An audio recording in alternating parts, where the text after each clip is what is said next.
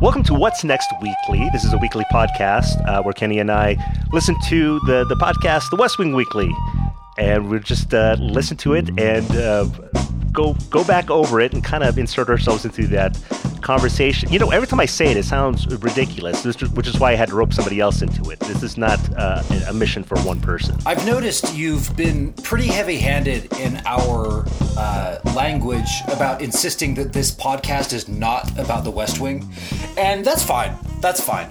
I don't mind that insistence, but I do sort of feel like the West Wing kind of caused all this. No, truly, the West Wing did cause all this. I think part of it is there's already a great podcast about the West Wing. Why am I going to make a new podcast about the West Wing? You know what we should do is we should make a podcast about that podcast. And here we are. We made it to episode 3. This is a proportional response. I really enjoyed this. This is funny. I feel like I'm paralleling the. Is that a? Can you verb that? Oh, parallel. Paralleling. Parallel is a word in English Greek. Meaning? It's the verb of parallel. Yeah. Oh, parallel. Really? Oh, fantastic. No. Damn. No, I made that up. Just FYI. Damn it. Okay. I was kind of hoping. Anyway, I feel like I'm basically paralleling. I'm just going to use it. The podcast, because right off the bat, they talk about how they felt about the episode. And they both love it. And actually, I really enjoy this episode, and partly because of the Doulé's appearance. Good point. This episode of The West Wing Weekly popped more than the previous ones. First one had that first day of school excitement. The second one had that second day of school lull where you're kind of like, gosh, I don't know if this is good or not. But the third one, they really reasserted themselves, and it was great to have Doulé. Yes, the second episode was kind of thin. The first episode, again, you kind of had that giddiness, like you were saying. Second episode was a little thin. And again, I'm talking about the podcast, because this is ostensibly the podcast about the podcast. And then this one, just a lot of fun. This is what I was kind of hoping for when they had, when I was thinking about, they were going to have guests. A lot of sharing of the, behind the scenes, and what's going on, and a little bit of process, kind of origin stories. It's great to hear from Josh and Doulé about what it was like to be on the set. And so I agree. I don't remember when exactly I became aware of the West Wing Weekly, but it was fun to hear about Doulé. Doulé is obviously the coolest guy in the room, and it was fun to have him, but we'll get to there later. Yep. So off the bat, they kind of talk about how they feel about the show. They say this is an indication of what the show is going to be, or that's what Melina says, which I totally agree. Yeah, it's the between the drama and the stakes and the kind of the jokes and the relationships starting to be built. I'm like, okay, yeah, this is what I go to the West Wing for, or what I was going to start going for the West Wing for. Yeah, that was really important to me as well, that they brought together so many things. A proportional response, that goes back to Aristotle, talking about proportion. Aristotle thought justice was proportion, giving people what they deserve. People should get what they deserve. And so this idea of a proportional response is really interesting in the episode. I was really impressed with the point that I forget which one of them brought out, but was that actually the proportional response filters through the whole episode, that everybody's engaged in dealing with proportional responses. Yes, exactly. I think it was probably Rishi because, I'm sure it was Rishi, because that's kind of what he does. And again, that's what I actually go to the West Wing for, is to get some of those insights. And I don't know how much of that Sorkin is doing on purpose. Sometimes we, as consumers of media or readers, or as you watch a thing, we make those connections, and maybe it was happening, on a subconscious level. But no, it was Rishi talking about how that thread kind of goes all the way through. In fact, he brings that up pretty quickly, and then brings it up again when he talks about Fitz Wallace and Charlie Young, and kind of the perception of Charlie, as the servant as the president. And Josh Lyman asked Leo and Fitz Wallace about it, and then later Sam and CJ talking about perception, what it looks like, and all that. Yeah, interesting. As I think about it, I don't know that I don't remember if they talked about whether that whether they agreed with that idea or not. But certainly the characters in The West Wing did.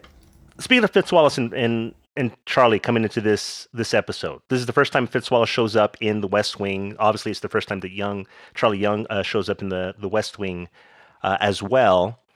And I guess this had to do with was directly related to the NAACP threatening a boycott. Right. Really interesting. The NAACP sent a letter pointing out that essentially the only person of color that NBC had working for them on their primetime shows was a writer. And it was like 1 out of 190. And certainly none of the actors in leads were persons of color. It was all white. And so this is what I mean about, I don't know that Josh Malina and Rishi Hirway addressed how they felt about that issue of tokenism or not. You know, were these the right characters for the right time? Were they inserted as a type of tokenism to satisfy the NAACP? Neither of them spoke directly to what they felt about how that should play out in a TV show like The West Wing. I mean, in other words, or in the White House. How does race come into any of these things? And I guess Josh and Rishi are a diverse couple, and so are you and I, so that's good. Yeah. But they didn't speak to whether they wanted or didn't want black men in those roles. Yeah, well, Malina does kind of point out, like, wow, this doesn't seem like it's shoehorned in. I think he actually uses that word. These characters don't seem shoehorned in. He says Charlie is like a missing piece in the puzzle. And, well, I mean, I don't have any bad feelings myself for John Amos, who plays Fitz Wallace. Have you seen Good Times? That was a reference that was lost on me. Oh, yeah, no, Good Times, working class black family in New York, I believe. And it was just a family sitcom. And I remember when his character died on Good Times, and how I remember feeling that back then. So hey, I'm happy to see John Amos in anything. So that's how I know them. And to me, it doesn't feel like, to go back to the point. To me, it didn't feel like tokenism, and I'm trying to figure out, like, why not? Because it does seem like the way that Malina tells it. It seems like this was in direct response to that of having these two black actors in there. So, I mean, does it feel like tokenism? I always thought, no, it doesn't feel like tokenism. I always thought Amos was supposed to be Colin Powell. So it felt realistic. And in terms of Charlie, I really love the way Malina put it, that he was the last piece of the puzzle. I never thought about that, but it was true. He fills out the lower rung of the hierarchy of the staff, but it was really a beautiful piece. And if you imagine The West Wing without Charlie, it wouldn't be the same. And so, no, it didn't feel like tokenism. I don't know if they ever confirm with Sorkin that either of those people were added to kind of, create a impression that they were including minorities. But it is interesting. I mean, I'm kind of a skeptic, and I'm not that into tokenism.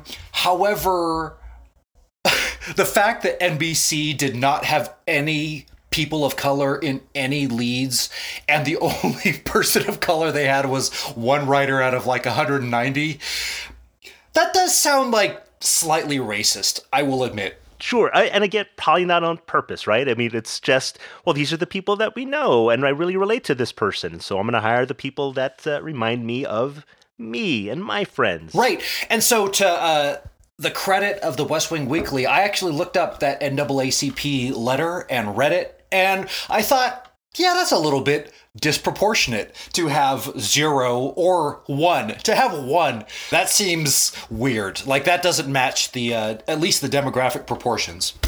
Right. And then the line that I remember that they quote from the letter is like, it's supposed to be like, a liberal democratic administration. And there's no people of color in the cast at all. And again, I agree with them. I think both of them are a great addition. Amos has that gravitas that I want from that role. And Charlie's, the Charlie character, not only fills out the bottom rung, but kind of gives us as outsiders like a look in, right? Absolutely. I loved when, I'm sorry, I'm jumping ahead, when Dule Hill talked about the Charlie character was described as the kid who has always been able to see the castle but not go into the castle. I thought, gosh, what a great writer Sorkin is to give you that little, I assume that's kind of Sorkin's little description of who Charlie was or something like that. Oh, sure. And that's really compelling. So, I don't know. I mean, there's so much rich story in that issue of race, and Fitzwallace hits it in this episode, right? That he's a black guy in charge. He's the chairman of the Joint Chiefs of Staff, and he says, I've got honest to God problems to deal with, Leo. I'm not into the optics. And it's cool. I mean, it's just really interesting to hear a guy in Fitzwallace's position say that. And, he's got the weight of the world on his shoulders. And so you take that as a very serious point. But, it actually reminds me of another issue that comes up throughout Rishi's commentary. And it's funny, I was reading a book, The 90s by Chuck Klosterman. And he talks about how people in Gen X were really into this type of art, which kind of glorified in raw, messy, ugly facts. And in the 90s, we kind of loved seeing that stuff. Think Quentin Tarantino. It was kind of like the grunge. It showed up in graphic design and typography as well. Oh, interesting. Is it? Yeah. I didn't know that. But the key, one of the keys was you were watching it, but you weren't expected to agree with it. It was just something to consume. And then after Gen X, the idea came to be that art that didn't incorporate your ethics and your politics was a little bit irresponsible. And so I appreciated that distinction because you can see that. Rishi is sometimes bummed out when they don't include enough, feminist themes. And I remember, it's funny, like I went to school before that was the idea. I remember when in my writing classes, they would talk about how being didactic was like the worst thing you could do as an artist. You're not a preacher. Don't tell people a lesson, show them something interesting. But I realize that's a approach to art. And it comes up here in the West Wing, like how much do you want your art to represent how you think the world should be, and how much should it be like it is, or even not like it is, but simply interesting to watch for the viewer. And so Klosterman makes the point that in the 90s, we were really into that kind of thing. Subsequently, we got more into our ethics. Subsequently, we got more into our ethics. Do you feel like that's part of one of the factors for why it kind of lasted and why people keep returning to it? That's a great question. It's funny. I almost think that the West Wing straddles that divide a little bit because it makes you feel like you're watching a realistic portrayal of politics in Washington. But certainly it's always giving you a vision of what it should be like. And so Aaron Sorkin kind of hit the bullseye. Well, I don't know if it's the bullseye, but he hit that, the Aristotelian mean of being didactic and being descriptive, of kind of giving you a vision, but also giving you a little bit of a picture of what real life is like. No, I think you're right. On the whole, I think it is. I mean, I think it was called a liberal fantasy. So on the whole, it kind of gives you an idea of the ideal, but things didn't always turn up nicely or wrapped up in a nice little bow. Sometimes it was just kind of like, well, this is just the way it is. Like we can't do anything about it. Well, right. Like at the end of this episode, and I don't think they touch on this, but in Proportional Response, at the end of the episode, Jed Bartlett yells at Charlie and says, "I don't have time to deal with new people." It's one of those things where it's kind of like, hey, white president shouldn't be yelling at young black kid because that's offensive, but it is also descriptively probably true. And you also see that that's not the nicest way for Jed Bartlett to behave, and eventually he apologizes. So maybe Aaron Sorkin might be my political philosopher because he kind of skins it just right for me. Later, Melina does talk about how good the staff meeting scene is because of the interplay of the actors.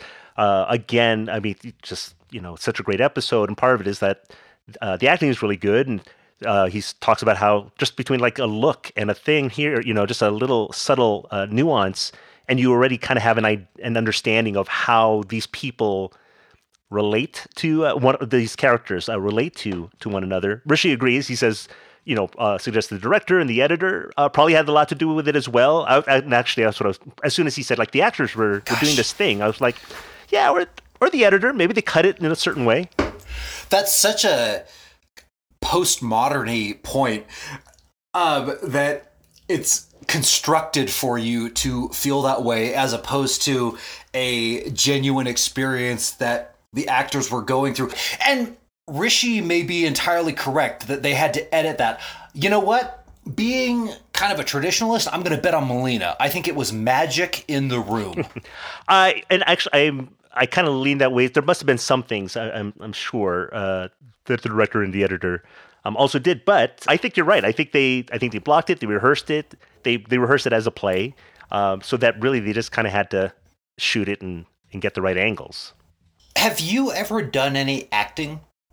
It's like in high school. I don't mean to brag, but I was the baker in Into the Woods my senior year. I don't have any baking experience, and so I don't know how blocking works. But it sounded interesting. I liked how Dulé later talks about using blocking to get out of work. That's something I'm very interested in. Yes. The Dulé School of Acting. Right. They do, speaking of more acting, they talk about the scene between Leo and the president. Because I remember hearing a story of how the director kept like pulling the actors back. Like at first they started and there was a lot of yelling, and then they brought it down a little bit lower, and then they brought it down again a little bit lower until it was just that kind of just kind of intense like boiling under the surface. Well, I can't imagine I heard that story from anywhere else besides the West Wing Weekly though. Does that sound familiar? It's funny. I was literally going to ask you where you heard that, because I don't know that story. It's very interesting and probably true. I mean, it's funny to hear them re-describe it. And I think Melina says it's pretty dramatic. And I still remember that when Leo says, "I will raise up an army and I will beat you." That was a point where I said, all right, pump the brakes, buddy. Come on. That's a little bit much.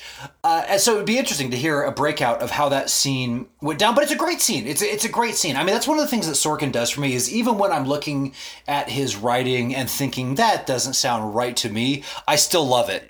Yeah, there are times where you're like, wow, that's a little indulgent, or just him having fun, I guess. Or I guess that's what I mean by indulgent. But like you said, I'm like, I don't care. And I think part of the fact that that Leo doesn't yell that at him. I mean, his voice is raised, but it's not melodramatic. It's just this like, I'm just telling you the facts. It is. I mean, the words themselves are melodramatic. His delivery was not. It's really true, and I love how throughout the episode of West Wing Weekly they keep talking about John Spencer saying, "Hey, we wouldn't get this in a cop show," and there's something really beautiful about how all those actors related to each other, and you can hear it in all of their voices. When they talk about John Spencer, like they really, really love the guy, and there's something about that. It's kind of magic when you get people together who work well together and love each other, and you still hear that. You hear that admiration in the voices of Dulé and Melina when they talk about Martin and John Spencer and so on. Yeah. Not so much with Bradley Whitford. They don't see. They seem more inclined to razz Bradley Whitford. Yes. But they joke because they love, right? That's right. Right. They do bring up a little bit more of those parallels, right? Between like CJ and Sam, between and then later on they do talk about like Donna and Josh just kind of going into major flirt mode between the two. To the point where you're like, I mean, I remember watching it and just thinking like, oh, that's fun. And I don't think, and maybe it's because I was such a like rom-com fan. So if I hear, flirty banter, I'm like, oh, great, I'm in. It didn't occur to me like, wow, this is probably inappropriate for the for the workplace. It's funny. I'm in a past life, I was an employment law attorney, and these are definitely situations that can turn very bad for the employer. But it just shows you that sometimes what's happening in real life is different than what the law wants to say about it, because I think everybody loved the flirtation between Josh and Donna. It was pretty over the top. Somebody made a comment, I think it was Melina, that this is not the way you would normally talk to your boss. And certainly correct. It's funny, these thoughts that they bring to light, which are, do you ever have that where it's obvious once somebody else says it, but it never occurred to you? No, exactly. And again, it might not have been until this episode of the podcast where I was like, oh yeah, there's a whole power dynamic there that's probably not good or healthy, or one of them should, be promoted or move or something. Hey, and Donna gets there. It just takes 7 years. It just takes 7 years in Sorkin's exit, apparently. So at this point, Josh and Rishi are deep into the podcast, so it's about time that they mention Mandy. This has kind of been their MO. It takes them a bit. Mandolin. Yes. So nice little joke there about Mandy's name, which I love. And then they bring on Dulé Hill. It's basically just Josh and Dulé reliving, their time there. It really makes me want to move to California and try to be an actor. Do you want to do that, Jose? Should we get in our car, one of our cars, after this and drive down to LA and just see if we can make it? Because it sounds really fun to lock the janitor or the maintenance man or whomever in the utility closet with your other actor buddies. Once again, as an employment law matter, not that good of an idea, but as a matter of fun and kicks, that sounds awesome. No, that sounds great to me. I'm down. The whole foul game. I'm trying to figure out how can I incorporate that in my life now. And that's perfect. Where they would, and I'm sorry, just in case you hadn't listened to the episode recently, it's where the foul game is where they stand just behind somebody, or basically try to stand in a certain way so that when the other person turns around, they bump into him and they take a charge in basketball parlance. Unbelievable. I mean, Melina sounds like he has a strong antisocial streak, and I love it because beyond the foul game, I just wanted to do the Melina game, which is smash people's scripts as they're trying to read them. Okay, so I'm down with the whole pranking sounds fine, but that just sounds mean. Just the whole smacking somebody's script down as you're passing by. It totally is. And I've just really admired the kind of people who can go around being mean and sort of get away with it. I've never been able to quite figure that out, because when I mean, it's we're not friends for 10 years. And I admire the kind of guy who can go walk around smacking people's scripts, and I guess it's okay. I don't understand, because it's what a bully would do. But maybe that's the joke. It's but it's Melina. Is he really a bully? So it's allowed. I don't know. But I can just see myself. I'm not in any way, shape, or form a bully. I would never be mistaken for a bully, I don't think. But man, if I did that, I think people would be like, what the F are you doing? Absolutely. You're totally right. I mean, it sounds like the kind of thing Ellen DeGeneres does. One of the things that Dulé shares is his whole origin story. How he got the job in the first place. It was basically it seemed like maybe just a year and a half or whatever. He was working with an acting coach, and then he was doing, I guess, teen movies. He's friends with Freddie Prinze Jr., another kind of teen actor during that time. And then suddenly he's on one of the greatest shows in the history of television. Yes, it did sound like that. Although it also sounds like he was a tap dancer, so maybe he had another entree to that group. But yes, I heard that he was taking a year of acting classes in New York, and then went to LA, and then almost ran out of money, and then got a job on The West Wing, which once again made me think that you and I, Jose, should maybe go to Hollywood. At least give it 3 weeks. I just don't think that's going to happen for us. Well, it's I mean, how many times can that actually happen? Where you almost run out of money and then you get the job. Do you know how to tap dance? I don't. And now I'm afraid. I don't know. Is that that's vaguely racist that you would think I might know how to tap dance? Well, as is so common these days, one stumbles into racism not even realizing it. I was simply wondering if, like Charlie, you might have another talent that would get us in the door. But, going back to Sammy Davis Jr. and all that stuff, probably there is an association with being black and tap dancing. So I apologize. Maybe. I apologize Perhaps. to all the tap dancers out there, or whoever else. I actually, I was wondering, because I know you have sort of a drama background, and I wondered if you ever took a few dancing lessons. Never took dancing lessons. I was in high school. Again, this is the extent of my theater experience. I was the singer actor who could also move well, as opposed to the dancer singers who could also act, or the dancer actors who could also carry a tune. Although I do this thing when I stand, I often kind of stand in what I've learned is second position in ballet. Like my heel is up to my up against my other foot, and someone did ask, "It's like, oh, you must have taken dance," and I'm like, no, I'm just a little self conscious about my bow legs, and so I got into the habit of kind of trying to disguise that, I guess. I never noticed you had bow legs, so you've done well with that little ruse. It works. But hey, they bring up a breadcrumb that Sorkin picked up later when Mrs. Landingham dies. Yep. And the president needs a replacement. Man, her name escapes me though. But the gal who's sure, Deborah Fickinger, Lily Tomlin. Lily Tomlin's character. Yeah. I mean, this is a moment where I'm listening to Molina, and it's funny, like, I know The West Wing better than you, which is clearly he doesn't care. But there's a saying I learned from a poetry professor at UNR named Gail Marie Pallmeyer, who's a pretty good poet. And she taught me the saying that sometimes the poem knows more than the poet.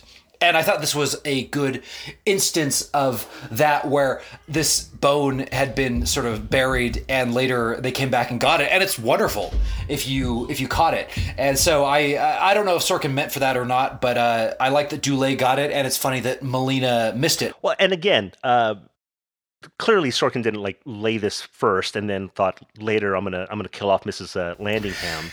De La Guardia. De La Guardia. Yes. That's a good name. It is, again, with the Sorkin names. But yeah, no, I think he just must have thought, like, oh, here is a bit character or a name that got dropped that we can kind of pull back in a little bit later, which I love, actually, because there are these names that get dropped. There are these characters that kind of come in and leave. And I don't know if we had talked about this before, but it kind of fills out the world, right? It kind of suggests, like, oh, it's not just these people. There's other folks around. So when they get kind of roped back in, like when Ed and Larry, every time they show up, and you're like, oh, that's right, they do. They do work here. They do work here. Yeah, especially Mrs. De La Guardia, because, apparently she's off selling alpacas, like, while everybody else is saving the world. But it's great. It worked really well, and I appreciated Charlie pulling that out, and also Dulé, and Dulé bringing out, what else? Oh, that the proportional response came from the movie The American President, that these were extra pages from The American President. Right, literal extra pages, which is fantastic. I mean, to me, that's like you can use everything, right? You can recycle everything. I mean, if just because you write it and you don't use it for something else, or I use the same thing, when I'm writing songs or whatever. Like this phrase, I know it's a good phrase, and I may not use it in this thing, or I might have used it in this one song, but actually it turned out that was a terrible song. I might actually use that phrase again in a different song. I wonder, Aaron Sorkin really emboldens you to do that, although I had a funny experience with that in the last week. I wrote a novel about 10 years ago, and I decided to go back to it and see if there was anything in it I could use. And I found one thing. And the novel was 285 pages, and I found 5 pages. So, I don't know. It's better than nothing, but I was a little bit disappointed there wasn't more that I could use. Most of it was stuff I hated. Well, I was actually thinking, like, wow, 5 whole pages. I was excited for you. That's a great percentage. Absolutely. I'm holding on to that 5 pages, and I'm going to become famous. So I was going to do this kind of clever segue between your text and Sorkin's text, and if you felt that your text was sacred and could not be changed the way that Sorkin felt about his, only because Dooley was bringing that up. He talks about how the script, man, it's just all, it's all in the words. I just need to deliver the words. There's something to be said for it. I certainly hate it when people edit my text and they don't know what I was trying to do. I once had a college editor change the line "not with a bang but a whimper" to "not with a bang but I forget what, but a whole different word," and it was clear she hadn't read T.S. Eliot. So there's moments, but I liked what Dooley said. Actually, this is more in your ballpark, where he said it's like music. You come in on the 2 and that's what you do. And if you do it, one of the things I love about music is that when you do it right, it works. If you come on the 2, it sounds right. And so I really appreciated his sense that this was like music, this was like dance. And as long as you kind of stayed on the beat, that was good. And so I don't feel like my words are sacred, but I do get mad when you screw them up. Yes. No, and that makes sense. Not sacred, but you were going for a thing, and if you have a better idea, again, or at least this is how I feel. Like, if you have a better idea, great. Or if you have something comparable, I'm kind of like, if I'm working with other musicians, it doesn't have to be my exact thing. If you have something that is comparable, that achieves the same goal, great. As far as like Dooley, though, and that musicality, approaching it that way, that totally falls in line with the way I've heard Sorkin talk about his text, right? He kind of approaches it like the music of the words. And it actually also kind of falls in line with, I've heard Mamet feels the same way. Like, I wrote the words a certain way, just deliver them a certain way. You don't have to dig too deeply into. So this actually, I'm sure we'll get into it when Melina brings it up. This kind of goes hand in hand with Melina's philosophy of acting, where he's like, I don't need a backstory. I don't need to figure out my feelings. I'm just going to deliver the words as they are in the text. I wish there was a lot more people like Melina in real life who would just deliver what you told them to deliver. But it's an interesting idea. How do you approach that? I mean, Melina's approach makes a lot of sense. The idea that your words are going to sort of create a ethos that people can live in. Certainly you feel that with Sorkin. You feel that in The West Wing. It's hard to think of other people like that. But you brought up Mamet, who I love Mamet. He's got a little controversial, but he actually, I've never connected Mamet and Sorkin in my mind. But now that you bring him up, what have you seen from Mamet? You know what it is? I read a book on that he wrote on being a playwright, into his philosophy of that, and later on I was like, oh, this kind of sounds like Sorkin. But again, so would you say I wish there was more people like Melina who just kind of just delivers the words, where you can kind of dwell in these things. Not everybody's Sorkin. True. Not everybody's Mamet. Not everybody's Shakespeare. True. No, it's a great point. You're right. If you don't have Mamet or Sorkin or Shakespeare writing for you, then maybe you should do your best with the words. But Glengarry Glen Ross was the play that I read and watched, and it actually really does have a Sorkin quality to it, maybe a Mamet quality to it, but a real emphasis on the punch of every word. And it's if you get a chance, Glengarry Glen Ross, whether the play or the movie, is a lot of fun. And it's got a similar quality where the dialogue is really a delight to listen to. Although, maybe only if you're a Gen Xer. If you're a millennial, you might want to steer clear. I can imagine. Does it not hold up? It's the kind of thing where Al Pacino tells you that selling timeshares is like sex. So if that makes a lot of sense to you with a lot of F words artfully dropped in, then you'll love Glengarry Glen Ross. Yeah, it's definitely on my list. But I was like, I'll probably have to figure out, is this something I should watch with my wife if she's going to dig it? Okay, it's just you and me. We'll screen it together then. Really, I think the last thing of note to talk about from this from this podcast episode is Martin Sheen can play ball. The Skyhook. You know, there's a show right now on a successor to the Sorkin Mamet world called Winning Time by Andy McKay. And it's about the rise of the Lakers. And just recently, Kareem Abdul-Jabbar explained the beauty of the Skyhook. And so it was great to hear that Martin Sheen also has the Skyhook. Did you ever, back in the 80s, before Michael Jordan, there was a moment before Michael Jordan when Magic and Kareem and Larry were the guys. Yep. And I had a Skyhook. I had a Skyhook when I was 10. I don't know if it was any good. When you were 10. Oh, absolutely. You know, you just run sideways and throw it up over your head. That's a Skyhook. And so it's awesome that Martin Sheen beat Dule Hill at basketball using his Skyhook. I love it. It's classic. I mean, there's always like an old white guy at the gym who scores a lot of points. With the Skyhook, because you don't see the Skyhook anymore. No. That's more of like it's an old school. It really is. No, you don't see the Skyhook. I haven't seen the Skyhook in a while. I try the baby hook that Magic did, and it's okay. You know, it's more of a scoop rather than a Skyhook, and it works fine. You don't see it a lot, but Dule talking about, I almost can't believe the story he tells, and he's telling the story in a way that he can't believe it. You're sitting there on Pennsylvania Avenue in front of the White House playing pickup ball with Martin Sheen and Juwan Howard. It's just, once again, Dule Hill's life sounds so much cooler than average. I still feel like we should go to New Jersey and then go to Hollywood and try to make it, because what a life. We're going to take a little break, and then when we come back, we're going to talk about our big block of cheese.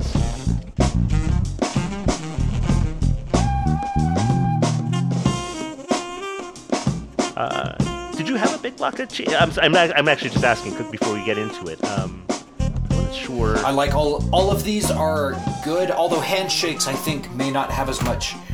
I would love to talk about Martin Sheen and Lawrence Fishburne and Apocalypse Now and all that crap, but so we can get into it. Well, I was actually going to make it more. It was more personal for me, where I remember growing up and having not elaborate handshakes, but having a handshake and not freaking out when I was like meet somebody. I knew how to shake their hand.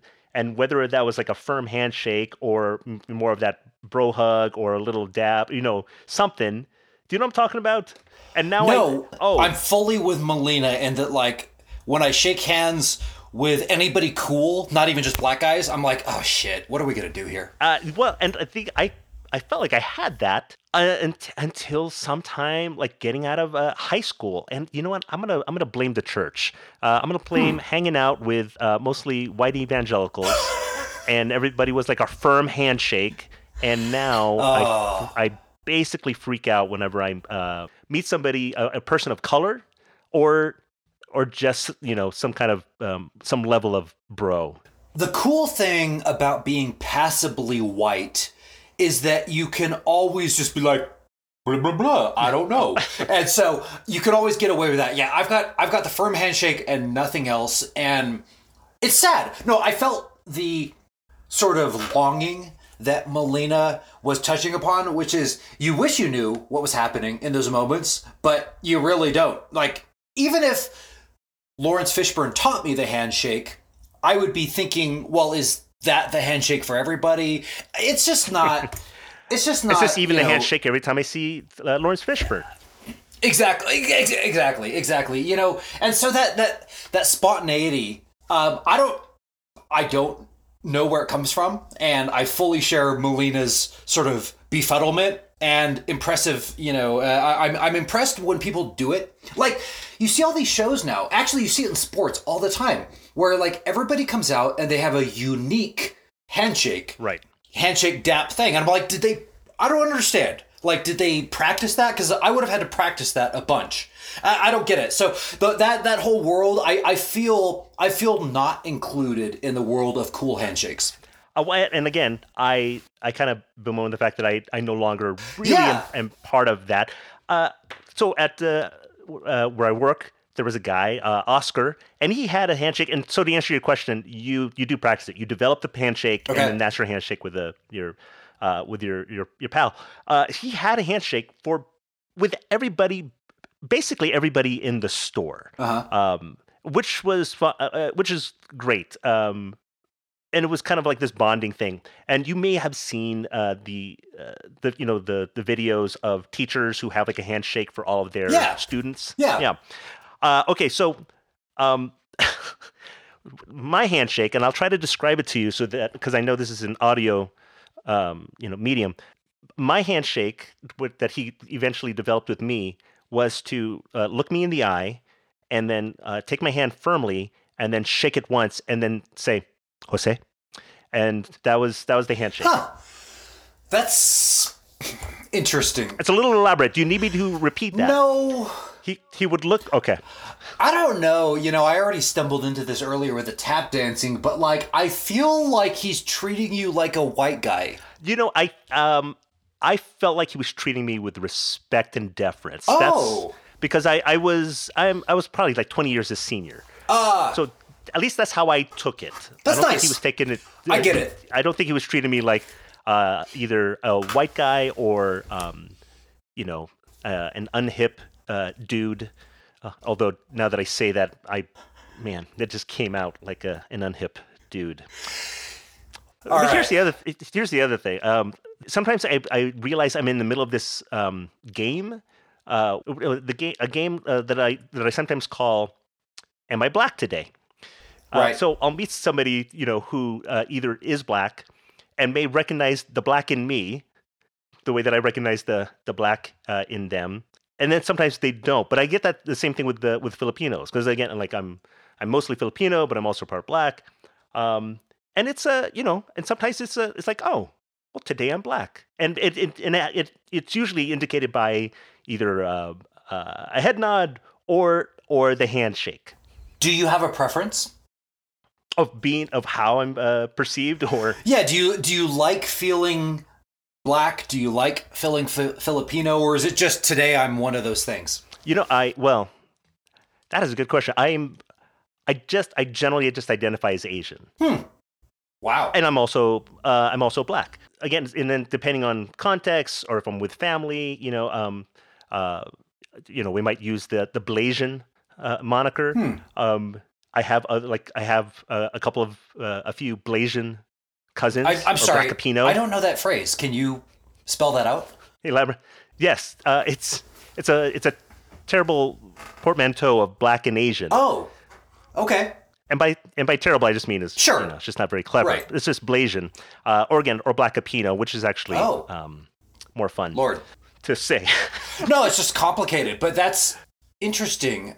So, yeah, you've got kind of these different filters on your personality and where you come from and all that stuff. How does that race stuff like fit into your self-identity?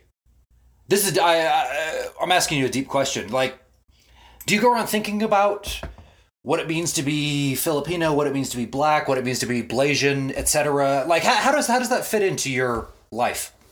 I have thought extensively about it, especially growing up. I was born again. My dad is half black, half Filipino. My mom is full Filipino.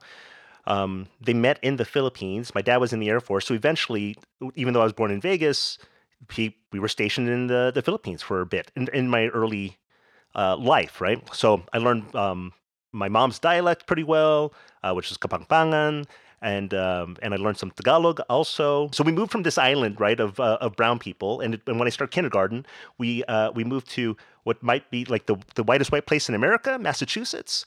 And there's no... I think the whitest place in America is NBC, but maybe then Massachusetts. Yes. They might actually be based in Massachusetts then. But there was no... I think there was like one other person of color in kindergarten in all of the classes. And I just felt a lot of that... like true culture shock. Sometimes we talk about like, I was in France and I felt this culture shock because I didn't know how to cross the street or whatever it was. Yeah.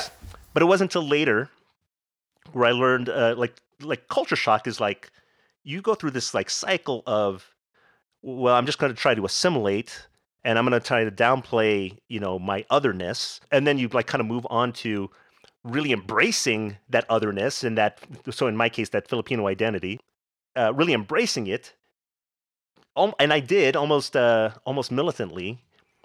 And then again, just reflecting on, and I think I'd mentioned this before, but like, just kind of reflecting on, like, I'm not really a part of the Filipino community. I'm not really part of the Black community. I don't even, when I look back, I'm like, I tried so hard to be white that I basically kind of felt white, even growing up. Does that affect you today?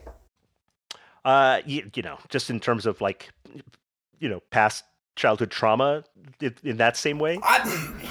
It's funny because I'm just going to say this really honestly.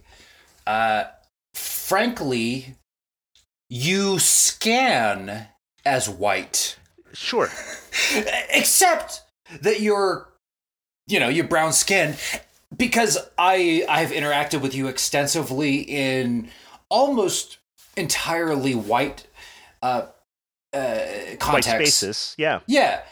And I fit into that in my own funny way. And so, frankly, when I think about you, I think, gosh, Jose did a fantastic job of fitting in to the culture that he was inserted in.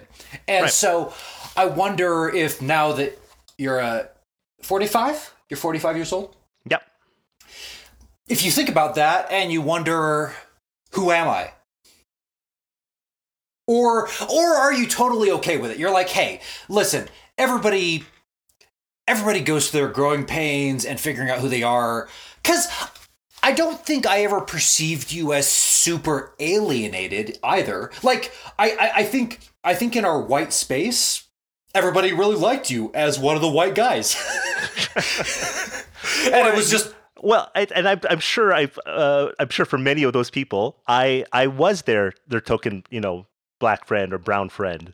So I didn't feel alienated. I didn't necessarily feel othered by them. And I think it's probably because I'm just not, was not threatening. And again, I tried very hard to assimilate. I forgot, like I said, I was fluent in Kapampangan, not anymore because I refused to use it. Right.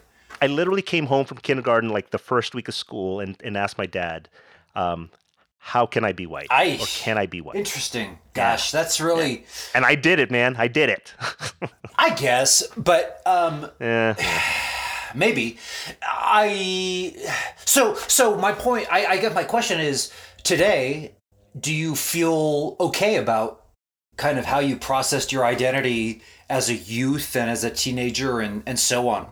Or do you feel like you were pushed into something? Like, do you feel like you were coerced to be white when you didn't really want that? Like, you had an authentic culture, but, white people kind of pushed you to be more white? Yeah, I don't know if I would say either of those. It was just kind of how I responded to the space that I was in, right? So now I've just kind of come to terms with that. When I kind of realize...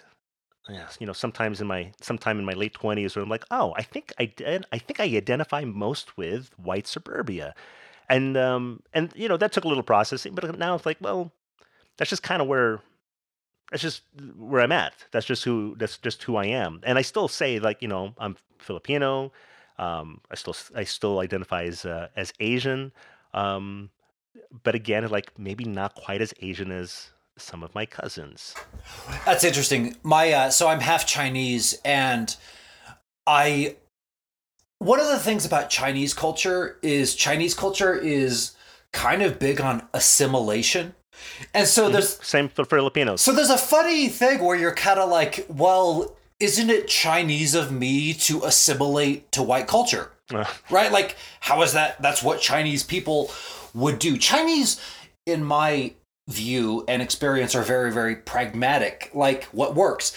And so I think I mentioned this in a previous episode, or at least to you. It was about when I was like 20 that I realized I was Chinese. I'd always known I was Chinese, but it was sort of a bit of trivia because I'm half white and I look pretty white.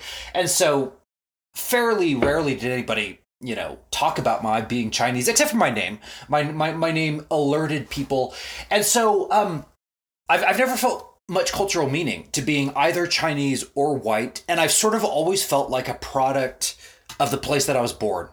And so, and learning that I was Chinese, actually, learning that I was Chinese was kind of interesting because it helped me understand things about how my family was and so on. But it was more an illumination rather than anything else. It was just like, oh, well, this is why my dad is so focused on me getting good grades. Like, Chinese people have always been like that. Like, it's really true. Chinese people are really, really into going to school. And so that kind of thing explain something to me, but I wonder about that. What the significance is of race when it's filtered through kind of your immediate experience, because to me it felt like my immediate experience, my immediate experience was what was important, but maybe that diminishes the Chinese piece. But it's funny, even my own Chinese family, like nobody ever said you should like try to be Chinese. It was like my both my father and my grandfather both joined kind of like you, joined the army. I'm like the American army, and we were sort of focused on being successful in America. That was what we were about. And so I don't know, I never thought about it, and even to this day, maybe because of how I look or other factors, I don't know what it is, I have a hard time wrapping my mind around what it means that I'm Chinese. Yeah. So you didn't really have like a wrestling with your identity. Never. Of who you were. You were just like, oh, and also you're Chinese. It's kind of like, I imagine it's kind of like, white folks when they're like, oh, and you also have some Slovenian in you. 10%, you're 10% Slovenian. You're like, oh, well, what does that mean? Something along those lines. Yeah.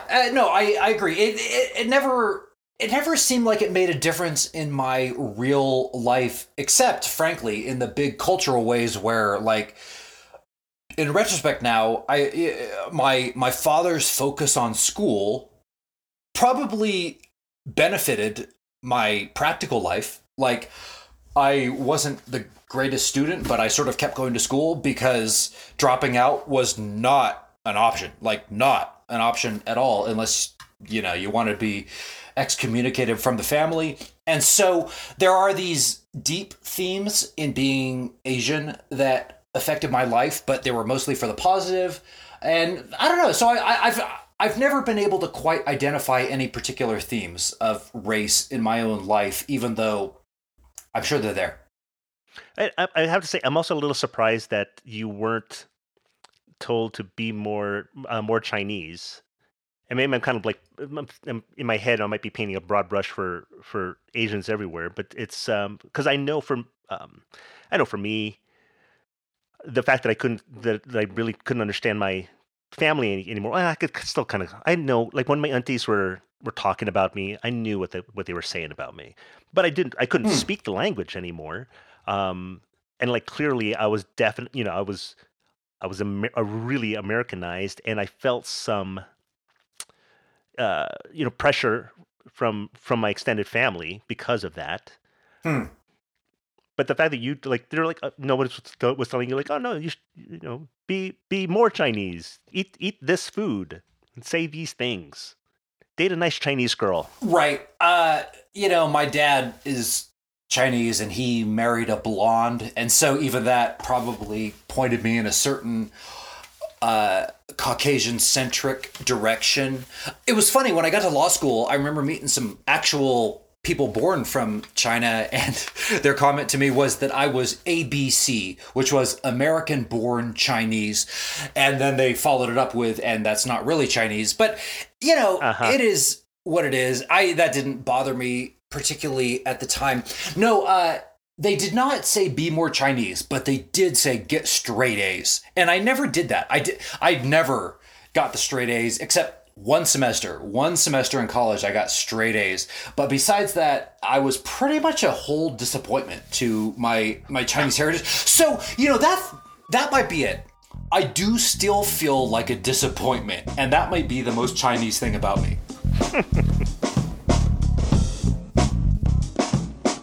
And I totally forgot, you actually you actually tagged Josh Molina and Rishi. I sure did. I expect them to respond quickly because who else has made a podcast about your podcast? I mean, I know you guys are basically just out there making money, and I'm talking to Molina and Herway. However, what about cultural relevance? Think about the fact that people are making podcasts about your podcast, and I think you guys should come and be guests on What's Next Weekly. It seems like What's Next. I totally agree. I'll be honest with you. I was kind of like, I was trying to figure out, like, at what point can we invite them to be guests? I think we kind of have to, like, work up the rungs a little bit. I'm going to invite them every time I think of it. Yeah, anyway, point being, my Twitter handle is KennyChing6. Excellent. And I'm at IamJSkinny. Can't change it now, not going to. And you can find the show at Twitter at Weekly What's Next. We'd love to hear if you have comments about your identity or culture shock, or just trying to figure out who you are because you are biracial, mixed race. I feel like we've been messing this up. This discussion of race. I was just kind of hoping we would do this right. Not much chance of that. Okay. I'm just saying.